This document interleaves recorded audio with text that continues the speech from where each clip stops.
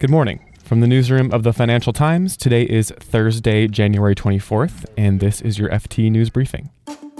Today, China blocks Microsoft's Bing search engine, Ford struggles with the global overhaul of its business, and billionaire Ken Griffin purchases the most expensive home ever sold in the U.S. Then the FT's JP Rathbone tells us why world leaders are not recognizing Nicolas Maduro as the legitimate president of Venezuela. I'm Eric Krupke, and here's the news you need to start your day. The FT reports that Microsoft's Bing search engine has been blocked in China due to a government order. The block removes the only well-known foreign search engine left in China. Google retreated in 2010. The last major American tech company to suffer a block in China was Facebook's WhatsApp messaging app in 2017. China Unicom, one of China's major state-owned telecoms companies, confirmed to the FT that the government had ordered the block on Bing. China restricts what information its citizens can access using a system of online censorship controls known as the Great Firewall. Microsoft said it's investigating the situation. And the Ford Motor Company kicked off earnings season for the U.S. automakers on Wednesday, and the results from the Detroit carmaker disappointed. Ford's profits fell by more than 50% this year. Full-year earnings fell to 92 cents a share in 2018, down $1.01 from 2017. The company also reported a loss for the fourth quarter of 3 cents a share. Losses in China and Europe helped drag the profits down. The Detroit carmaker is in the middle of a global overhaul of struggling parts of its business. And last week it announced it was cutting thousands of jobs in Europe. The earnings come just after Ford announced a global alliance with Volkswagen on commercial vehicles, and that the two companies are continuing to talk about partnerships on electric and self-driving technologies. Earlier this week, we reported that billionaire hedge fund manager Ken Griffin had purchased a home in London for £95 million. And it turns out he's also snapped up another property in New York. In fact, Mr. Griffin, who founded Citadel, purchased the most expensive home ever sold in the U.S. $238 million for an apartment that overlooks Central Park.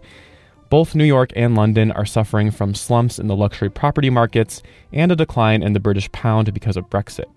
Mr. Griffin already owns properties in Chicago, Palm Beach, and Miami in Florida, and Hawaii. And here's a closer look at one of today's big stories. Nicolas Maduro was a bus driver and then a union leader who was anointed by Hugo Chavez to be his successor when Chavez died. JP Rathbone is the FT's Latin American editor.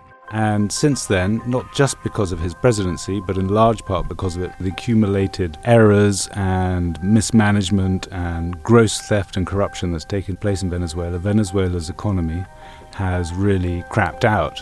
And it's the worst recession ever recorded in Latin American history. There was only one candidate in the election which took place last year, and that candidate was Nicolas Maduro. The opposition didn't join because they felt it was a fraudulent election.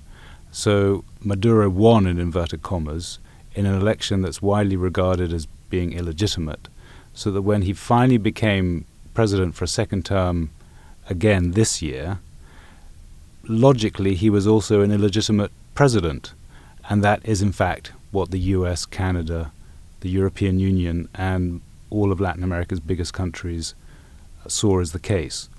So Guaido is the head of the National Assembly, which is the only democratically elected institution in Venezuela. It's the equivalent of Congress or Parliament.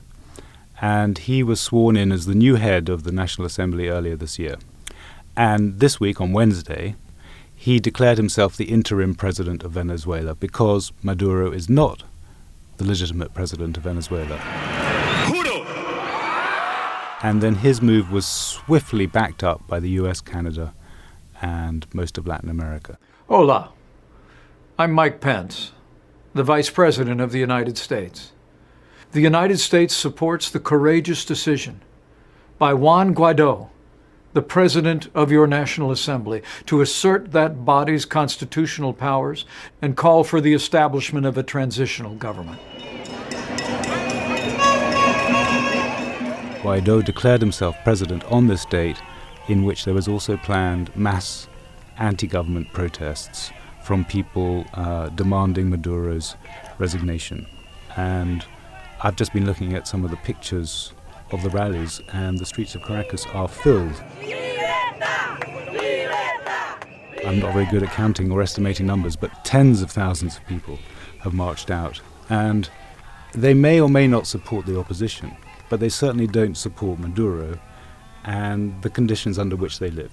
But Maduro has dug in with his cronies and with the help of the military, who are still on his side just. Some administration officials told reporters on a conference call that all options are on the table. Are you considering a military option for Venezuela? We're not considering anything, but all options are on the table. Does that mean... Mr. Trump has led this initiative because Venezuela and the U.S. traditionally are so closely economically linked. Venezuela sells almost half of the oil that it produces and exports to the United States, for example.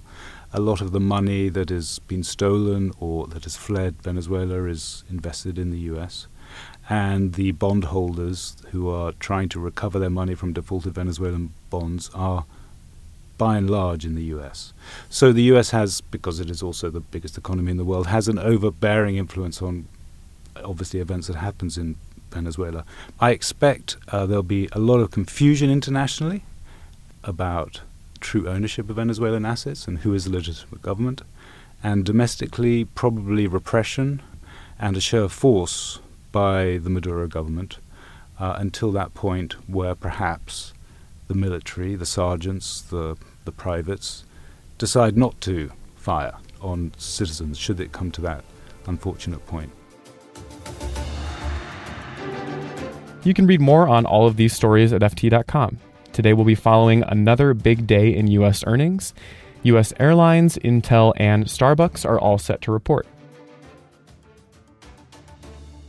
This has been your daily FT News Briefing. Make sure you check back tomorrow for the latest business news.